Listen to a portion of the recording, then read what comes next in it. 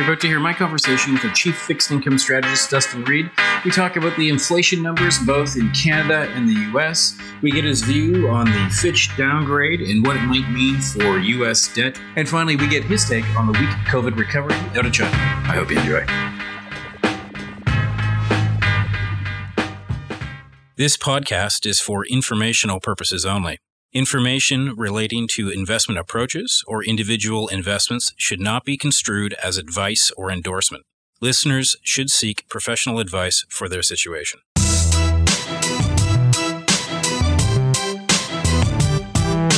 Welcome to the Mackenzie Investments Podcast. My name is Matthew Schnurr, and I'm back with my regular guest, Dustin Reid, our Chief Fixed Income Strategist. Dustin, welcome back.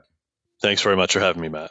Why don't we get started today to talk about inflation? We often get an update from you on inflation both north and south of the border, where we've had recent CPI prints. Maybe we start in Canada. Came in hotter than expected. What's your takeaway from the latest CPI number in Canada? Yeah, for sure. So the Canadian number, like you said, came in quite a bit higher than expected on the monthly print, and a little bit more so on the annual print as well. I think the market was expecting around 0.3 on the headline. It came in basically twice that on the Canadian side. A bit academic, but the way the Canadian number gets produced here and shown is not seasonally adjusted. While in the U.S. it is seasonally adjusted, and you can get both versions for both numbers. But just the number that those of us that have Bloomberg and look at it when it comes across the screen, it's kind of calculated a little bit differently. Nevertheless, I still think that the number is pretty hot. Definitely not overly friendly, at least at first blush, for Bank of Canada, given that I think it probably wants to be done.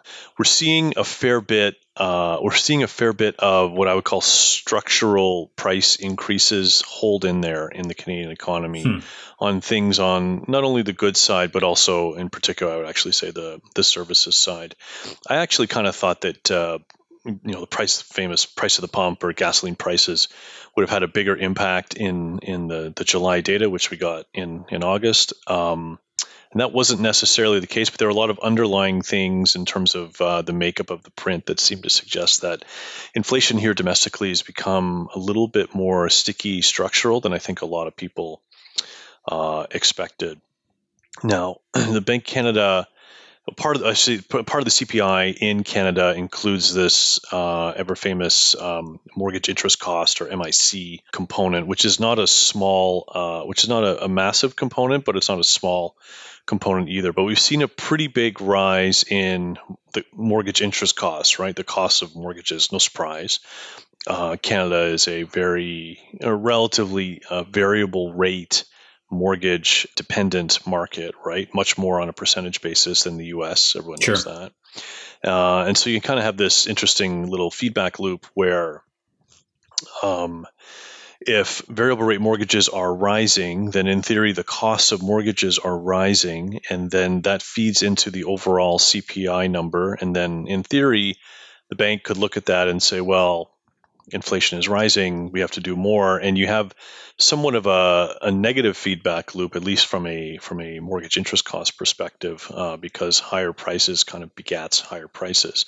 Now, the bank, I think, is going to be very focused on Xing that out a little bit, and so when you look at some of the core metrics that the bank produces, whether it's trimmed or median or mean core rates, often the MIC mortgage interest costs are excluded from that, and so the bank focuses on where what I would call kind of super core or a trim mean type index to move policy forward or not forward, so to speak.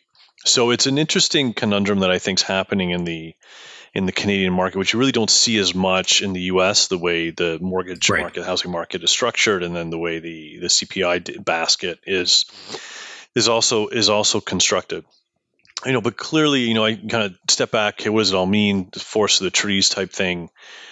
Inflation here domestically is clearly a little sticky, bordering structural. The bank clearly has policy rate at 5%. There's been some talk that the bank might need to do a little bit more. As we come into this call this morning, market's pricing maybe 20 23 basis points worth of hikes still for the bank. But they take a while, maybe 3 or 4 meetings from now, so maybe into early next year. So nothing imminent, and the market's still, I think, around 9 or 10 basis points for the Bank of Canada's September meeting, which I believe is the Wednesday after Labor Day, Wednesday the 6th. So again, not a zero by any stretch. You're kind of at around 40% of a 25 basis point hike for September. I would not expect something in September. I think if they do something, the bank does something, it's an October decision. And as I've kind of been saying in a couple of discussions, with October being a forecast meeting for the bank, an MPR meeting for the bank, if you can tell me where the bank thinks that the output gap is going to be in October, 6 months after October, then you can probably tell me where rates are going to go. Definitely a camp, I think, not only within the bank, but on the street that think that Canadian rates should be higher on the back of this inflation number and inflation numbers more broadly. But the bank would say that it is already well into restrictive territory with the policy rate of 5%. And I think the bank's relatively aware that a lot of these 5-year fixed mortgages that were taken, particularly in 2019 and 2020, at least kind of before the pandemic really started, obviously settling in, those resets obviously would come in 24 and 25, maybe a little bit later this year too, 2023. So I think the bank wants to see that and is a little bit reluctant to hike rates materially from here and cause a significant strain in additional financial conditions. So, you can slice and dice these inflation and the employment numbers a lot of different ways, and make it look the way you want. And going back to the old saying, there's 3 things with how to look at data. There's damn lies, and statistics. And if you X out energy, food, and mortgage interest costs, you can and look at a 3-month annualized run rate, you're well below 2%, which is fine. Of course, I don't know anybody that can't live without food, heat, and somewhere to live, right? I mean, everyone needs that stuff, so it's not very realistic. So you can't even live in your car under that scenario, Dustin. Right, that would also be challenging. So we'll have to see how the bank wants to do it. So you kind of have a headline number that's very unfriendly, but you have kind of a super core number that's getting a little bit more friendly, but a structural situation. So my guess is the bank is probably very, very close to done. And the inflation numbers are important, shouldn't be ignored, but there are some parts of it that I think are going to be disconcerting for parts in the bank. And this goes back to my whole theory of there's going to be at least 2, if not 3, camps in every central bank that are going to look at things a few different ways. And there's going to be a real dialogue as we get through this part of the cycle. Every country is different, every economy is different, but there's going to be kind of, wow, look at this. This is way too high nominally. Oh, this is coming. And then you have people looking more at the delta or the slowing. Look, it's coming down. We don't need to do anything. And then you'll have some people in the middle. And there's going to be a very big discussion. I think that's what makes the macro landscape and environment here very, very interesting from a portfolio management and trading perspective, for all asset classes really. And obviously in my particular space, fixed income and FX for the next little bit. Sure. Why don't we turn to the U.S. to talk just maybe some brief comments on the U.S. inflation number. Came in a little bit lower than expectations, but certainly in the realm of where expectations were. What's your takeaway from that number? Yeah, so the U.S., a little bit different story for July. The monthly number coming in a little bit weaker than expected, as you suggest, or at least closer to expectation. That was a low number. I believe the headline print was around 0.2, and I think core was around there as well. So you're seeing kind of that rolling 3-month annualized aggregate number as we move along month to month, slowing for sure. And then this, the famous core services CPI X shelter, which has kind of been the Fed's, particularly for the first half of the year, the Fed's real version of inflation, call it super core, that it's been looking at, also coming off. Although rents and owner's equivalent rent, which is the special one kind of in the U.S., has also been very sticky, 0.4, 0.5 ish. on the month over month. So, I mean, obviously 4.4% annualized, you can get to 5% relatively quickly, depending on what side of 0.4 you're on. And, 0.5, you can get to 6% annualized quite quickly, depending on what side of 0.5 you're on. So those are still big numbers. And those are big weights. Shelter, right? Shelter in the U.S. Component is around, I think, 31 or 32% of the overall weight for CPI. So it's a big number. Of course, the Fed, in theory, focuses on core PCE as opposed to CPI, and the shelter components in core PCE, as it's calculated, are not quite as heavy in the weighting. So you're not necessarily seeing that come through. But nevertheless, we are seeing a slowing, and the market is clearly latching on to that. And we're seeing some Fed speakers also talk about lower, or not, maybe not lower, but slowing inflation, clearly well off the peak and getting closer to a run rate that I think clearly more people are going to be at the Fed more comfortable in holding rates. So I think that's obviously constructive, and you've seen the curve not only move higher here on a yield basis for a number of reasons, but also start to steepen out on the idea that the inflation issue is not over per se, but clearly starting to become a little bit more in the rearview mirror. Right. And I think that's. I think that's probably true. We are probably going to see the annual number for CPI, headline CPI in the U.S. still move higher in September when we get the September data. Sorry, in September when we get the August data. Yeah, and I think it's probably going to move up to around 3.5 or maybe even 3.6. And the CPI fixing market, the very relatively niche traded market, is also trading it in that perspective. And I'm actually kind of taking my estimate a little bit from that traded market. Obviously, any traded market can be wrong, and maybe it will be, but there's a clear bias with the base effects that are coming out. For the August data that prints in September, that there is going to be maybe a little bit more upside risk to the annual number, but I think that's getting around. It's not necessarily unknown at this point. I think most in the market expect that, and we'll see kind of how that goes. I mean, oil obviously is a big driver for headline, insofar as price at the pump, gasoline prices, and that those have been ticking higher for sure. But I think the bulk of the inflation situation in the U.S. is done for the moment, and it's probably fair to say that we're seeing a little bit less structural issues in the U.S. on the inflation side than here. Although it's a bit of a that might be a bit of a coin toss. I think it kind of depends on what subcomponents you look at. But again, kind of stepping back and saying, okay, where are we here? We were it's 7 or 8% on an annualized number for a while, both domestically here and in the U.S. And that's clearly come off significantly. And I think the next real discussion point around inflation is, where does it settle, and how comfortable is each central bank with their respective economic outlook and their inflation outlook? How comfortable is each central bank having inflation at a higher level than 2%, which generally is the midpoint, if not the target for inflation? Everyone's a little bit different, but broadly speaking, obviously it's 2%. Are you comfortable with 3? Are you comfortable with 2.7?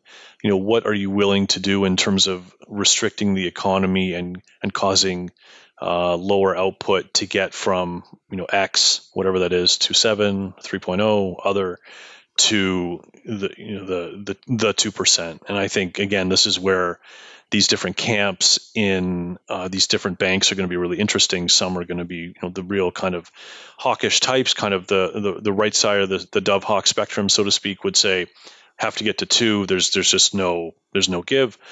More on the dovish side of the spectrum, they would I think they would generally say we can kind of let it go. I'm not really willing to cause this kind of economic malaise just to get to 2%, 2.5, 2.7, even 3 is fine. And then obviously there's probably a third camp that's probably somewhere in the middle. And that's where I think, again, there's a lot of opportunity, I think, within the global macro, and in particular the fixed income and FX space in the next, I would say, 6 to 12 months in terms of policy divergences here globally, around the world. Let's stay with the U.S. for my next question. We did see Fitch, the rating agency, downgrade U.S. government debt from AAA to AA plus. They followed the S&P that did that about a decade ago. You now have two of the three major rating agencies at AA plus. Does this matter at all, Dustin? Yeah, it's a good question. I remember and I'm sure many people do remember the S&P downgrade in somewhat ironically early August 2011. Remember that? I think it was a Friday, if I remember correctly, after hours. So we had an early August downgrade from Fitch here from AAA to AA plus on the U.S. sovereign debt, which in terms of timing, I would say surprising. I don't think anyone was expecting it, or many people were expecting it this week or that particular week or sort of thing. But when you look at the Fed's balance sheet, the U.S. balance sheet, Treasury's balance sheet, I should say, and where the U.S. fiscal story has been going and is probably headed, it's not really a surprise. And I think many people would actually say if the U.S. wasn't the U.S. with the global reserve currency of choice, and obviously a relatively strong U.S. Treasury and demand for U.S. paper, the U.S. would actually be rated at a lower level than even AA plus. So what's been interesting, and we spent a lot of time on this on the fixed income team, is you've had what I would say a confluence of events that have come together here over the past 3 or 4 weeks that have really moved the market, our market in particular, and yields higher. And obviously, when the U.S. curve is moving significantly, it generally has an impact and a similar directional impact on other global curves. So it's important. So we've seen yields quite a bit higher, and we've seen the curve quite a bit steeper. And a few things have come together. First, the Bank of Japan meeting happened, I think, about 12 hours after we recorded this last podcast. And the bank, although not necessarily tweaking its yield curve control policy officially, is allowing market directionality to move outside its band with a little bit more degrees of freedom.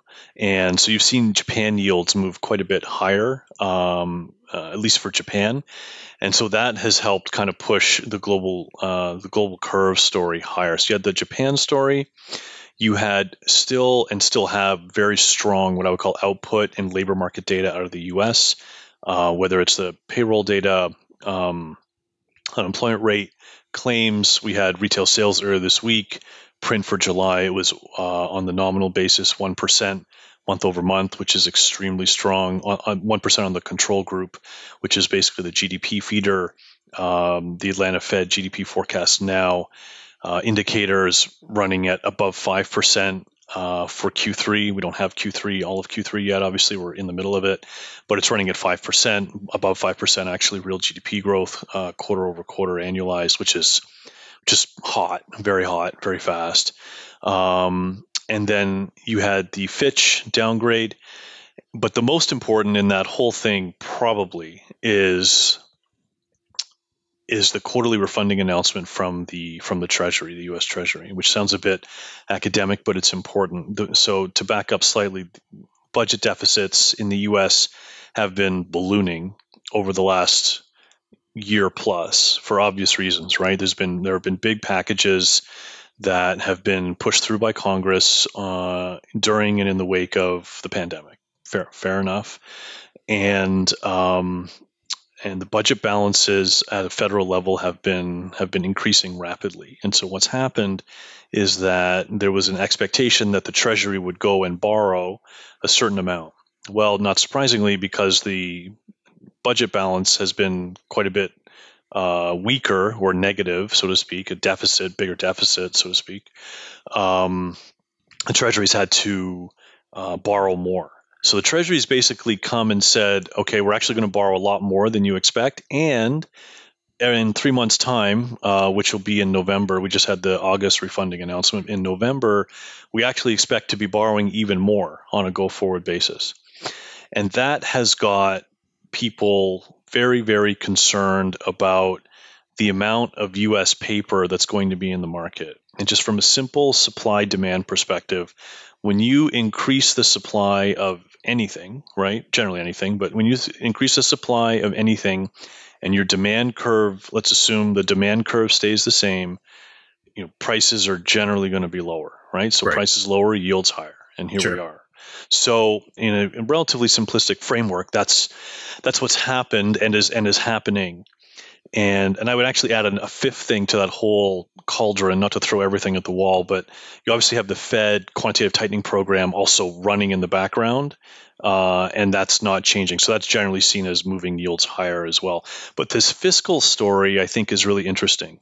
So in the duration of my career, and I don't want to say quite how old I am, but most people around my age have not really seen fiscal issuance supply as a main thematic driver for markets, at least not it doesn't last for what I would call over the medium term, months or Right. quarters. Maybe it lasts for a week or two, Sure. but it usually doesn't last for months or quarters. Is it different this time? And that is a question that I've been thinking about a lot the last few weeks, and we've been batting it around a fair bit on the team as well. Can this thematic of fiscal, which a lot of us really have never seen in our careers, not because we're young, but because it doesn't trade as a thematic, can this thematic and driver for markets, particularly fixed income markets, but it also has implications for equities and credit and cross asset, obviously. Can that stick with us for a while, and should we be trading this as a thematic that can last for, let's say, months to start? And I think it has a very significant probability of sticking around for a while, because I think people in the market are starting to wake up to this idea that the U.S. fiscal story is not great and it's not getting better, and the delta or the speed of the change in terms of the higher budget deficits is really there, and Treasury is going to have to continue to issue a lot of debt. And who's going to pick up this paper? Who is going to buy this paper? And you need to have people buying this paper. And with what's happening in Japan, kind of going back to where I was a couple of minutes ago with the Japan story, yields higher in Japan are making Japanese domestic investors more interested in buying their own paper, JGBs, Right. Japanese government bonds, because they're more attractive now, right? Higher, you can get a higher yield at home, and the cost of hedging from a Japanese investor perspective, hedging U.S. debt has become a lot more expensive, and Right. so that trade, so to speak, has become less attractive. And so this flow idea where Japanese investors, life cos and other institutional investors, are they going to continue to buy U.S. paper? Because if you have increased supply and the same demand, and now I'm kind of saying, well, maybe there's going to be a little bit less demand. Again, that is not great for prices, right? So prices lower, yields higher. So I think that whole sphere, and notice I really haven't talked about the Fed or monetary or all that stuff that I often talk about. So we're spending a lot of time thinking about kind of a different lens on, I mean, obviously all markets, but in particular my space, fixed income, and to a slightly lesser extent FX. What does it mean for the curve in terms of the notional level, and obviously the shape of the curve? And I think that's a really interesting thematic. And we'll see, if I do this. This podcast in 4 weeks' time, give or take, if that theme is still with us. But again, I think that there's the possibility that could be happening. I think that's one of the reasons we're seeing the curve move quite a bit higher here, and I think investors should keep that in mind when they're looking at it. So there are things that happen on the monthly data grind that I say that I wouldn't necessarily look at, like the budget balance, which sounds really boring, and it kind of is. But I think the market's going to be paying a lot more attention to that. So I think that's something I want our listeners and our investors to think about and take away in terms of what's happening and what's really driving markets. Like, why are yields so high? Why are yields moving higher? Why is the cost of funding more expensive? What's happening with credit transmission mechanism? All that, I think, kind of leads back to this discussion over the last 5-6 minutes around quarterly refunding announcement and Bank of Japan and the output data of the U.S. and quantitative tightening and obviously the Fitch downgrade, which happened basically in the middle of what I would call a pseudo leak around what was probably going to happen with the quarterly refunding announcement and then the actual announcement from Treasury. The leak happened, I forget the day of the week, but during the day, day one, day X, and then the Fitch announcement happened the night of that day Oh, I see. of that day, and then we had the official quarterly refunding announcement the next day. So the Fitch announcement would not have been a massive deal on its own. Definitely not ignoring, but not a massive deal on its own. But because it got sandwiched between 24 hours of the quarterly refunding announcement, which ended up being a massive upgrade in the outlook for supply, it had a magnified impact on the market. Very interesting, Dustin. Maybe before we get to some of the trades that you prefer, I'd love a few quick comments on China. Lots of news coming out of China. Certainly, there's been a widespread disappointment on the sort of COVID bounce that people were expecting. More calls for stimulus in order for them to reach their relatively modest GDP growth figure of, I think it was 5.5. What's your view on China? Do you see stimulus down the pike, and how are you playing that?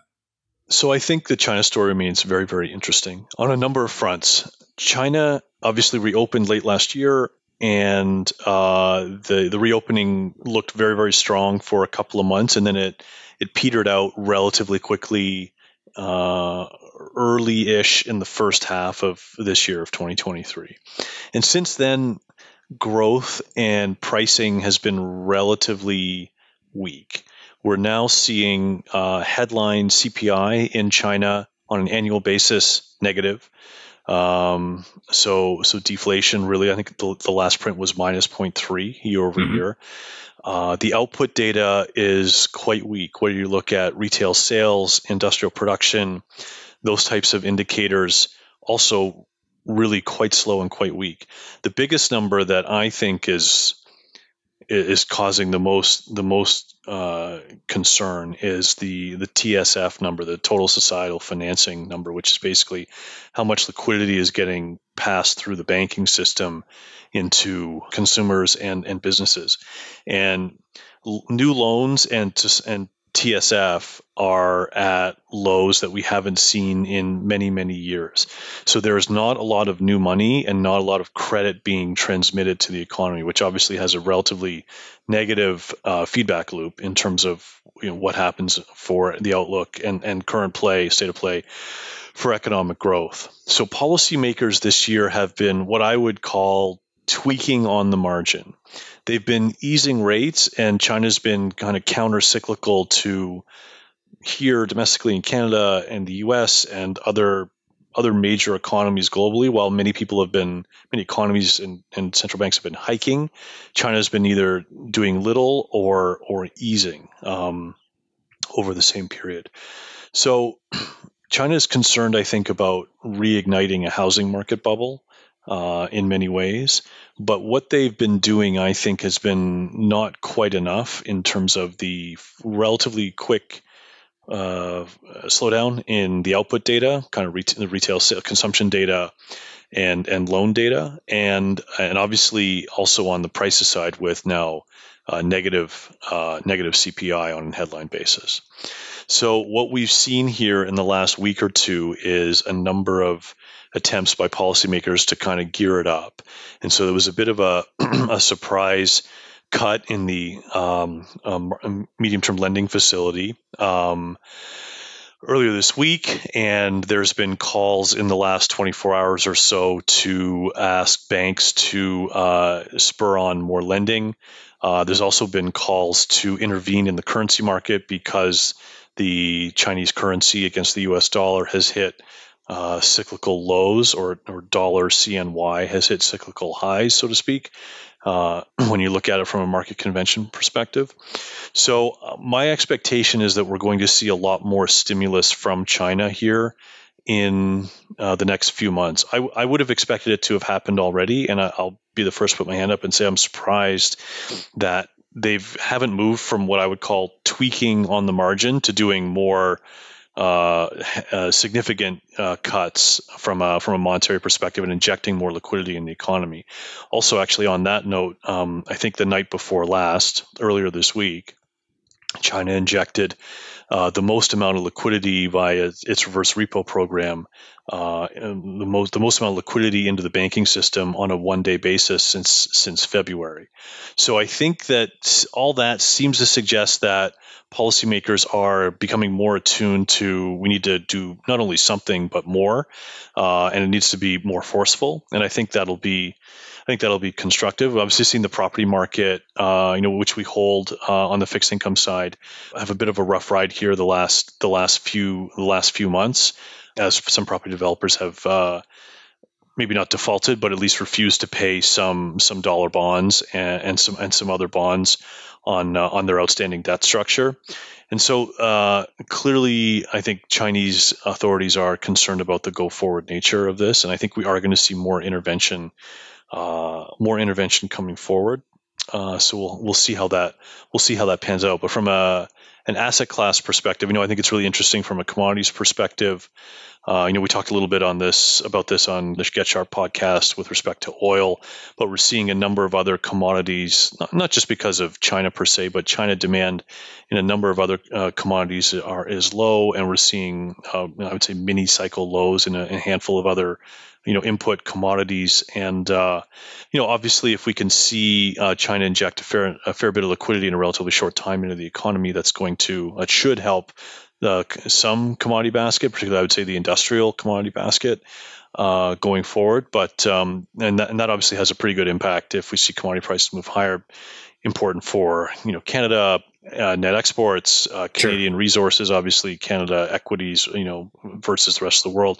So the things that we're watching from kind of a cross asset perspective to see how the Chinese authorities manage this next part of the cycle. So that's why we spend a fair bit of time on this in terms of what it means not only for China proper, but also what it means for global demand and cross asset valuation. Great context, Dustin.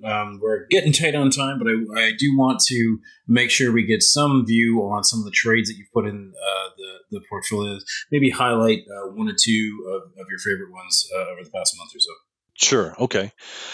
So a couple of them quick. The Japan trade, again, we've had on for a long time, since last April. And with the Bank of Japan meeting a couple of weeks ago, just after you and I did this last podcast, a few of us stayed up late and traded the event itself, the Bank of Japan meeting, and we've been short the futures, and that went in our direction. So we shaved some of our position there and took some profit. We still hold a decent amount of position, and it depends on if you're looking at kind of the core plus portfolio or unconstrained or the global funds as to the percentage weighting. But we basically took off about a third of our total position in JGB futures, and but still hold a fair bit. And we still like the trade. I still think Japan is going to tweak further. The domestic inflation situation continues to move pretty aggressively. We saw big GDP numbers out of Japan earlier this week, 6% annualized, big number. Real GDP for the second quarter. Most of that was export driven because of a weaker yen. So that probably isn't going to last, but it does have some inflationary pressure, and we're seeing some still inflationary pressure on the wages side. So we still like that trade, but we took opportunity to manage our risks, so to speak, and that was good for us and our investors, which is great. We spend a lot of time looking at real yields, which is kind of the second one. We're relatively overweight, I would say, particularly in tips. Which continue to long end tips, which continue to yield now above 2%, which is quite an impressive number. So we continue to like that, although it's probably getting a little bit frothy. We would think. But that's a trade that a lot of investors should be looking at, I think, in their portfolio in terms of adding. From a global perspective, linkers, but in the U.S. you would call it TIPS, right? Treasury Inflation Protected Securities. In Canada, it's just a regular name, real return bonds. But those are interesting. Those are interesting trades for investors to be able to capture real yield. So again, so just take the 30-year TIPS at 2%. I think it might be 207. Let's call it 2%. So that means that if you hold it to maturity, you're going to get paid 2% above inflation. So you're going to get paid 2% real yield above, in addition to what you would collect on inflation. So those are relatively attractive levels that versus what we've seen in many years. And then the other trade I think I would highlight just really quick is the emerging market trade that we've had. Again, we like the real yield capture, particularly in LATAM and Brazil and Mex in particular, although we've added South Africa.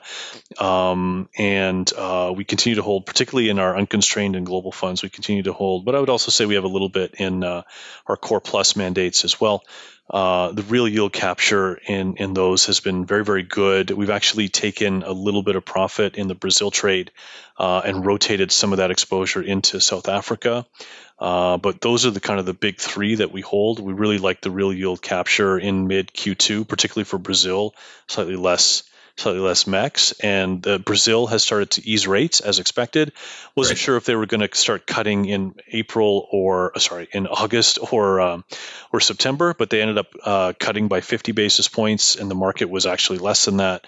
So they cut by more than expected in August, which is generally constructive if you own the paper, you receive the paper, so to speak. So it looks like that rate easing cycle has started, and we're relatively comfortable. I mean, there's always idiosyncratic risk with every EM economy, Of course. but we're relatively comfortable with holding that risk, even though we've taken a little bit of profit because a lot of people have followed that trade after we got in and piled into it. So we've shaved some risk there, but reallocated that risk back to South Africa, so within the EM space. So those are some of the big three. There are many, many others that we're looking at, but in the interest of time, maybe I'll leave it there for today. Well, Dustin, thanks so much for walking through your views on the market. I thought going into this conversation, there wasn't a lot to address because there wasn't a central bank need, but I was wrong. And thanks for walking us through some of these intricacies. So I appreciate it. Yeah, anytime. My pleasure. The content of this podcast, including facts, views, opinions, and recommendations, is not to be used or construed as investment advice and is not an offer or an invitation to buy or sell any security. The content of this podcast should not be relied upon for any purposes, and Mackenzie Financial Corporation is not responsible for any reliance upon it. This podcast includes forward-looking information that reflects our current expectations or forecasts of future events. Forward-looking information is subject to risks, uncertainties, and assumptions that could cause actual results to differ materially from those expressed herein. Our views are subject to change based on market conditions. Commissions, trailing commissions, management fees, and expenses may be associated with mutual fund investments. Please read the fund facts and prospectus before investing. The indicated rates of returns are historical annual compounded total returns, including changes to unit values and reinvestment of all dividends or distributions, and does not take into account sales, redemptions, distribution, or optional charges or income taxes payable by any security holder that would have reduced returns.